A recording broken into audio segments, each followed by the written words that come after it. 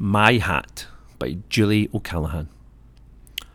Straight up above my head sits a spectacular hat of air. Maybe today, for decoration, I'll wear a feathery cloud to attract attention.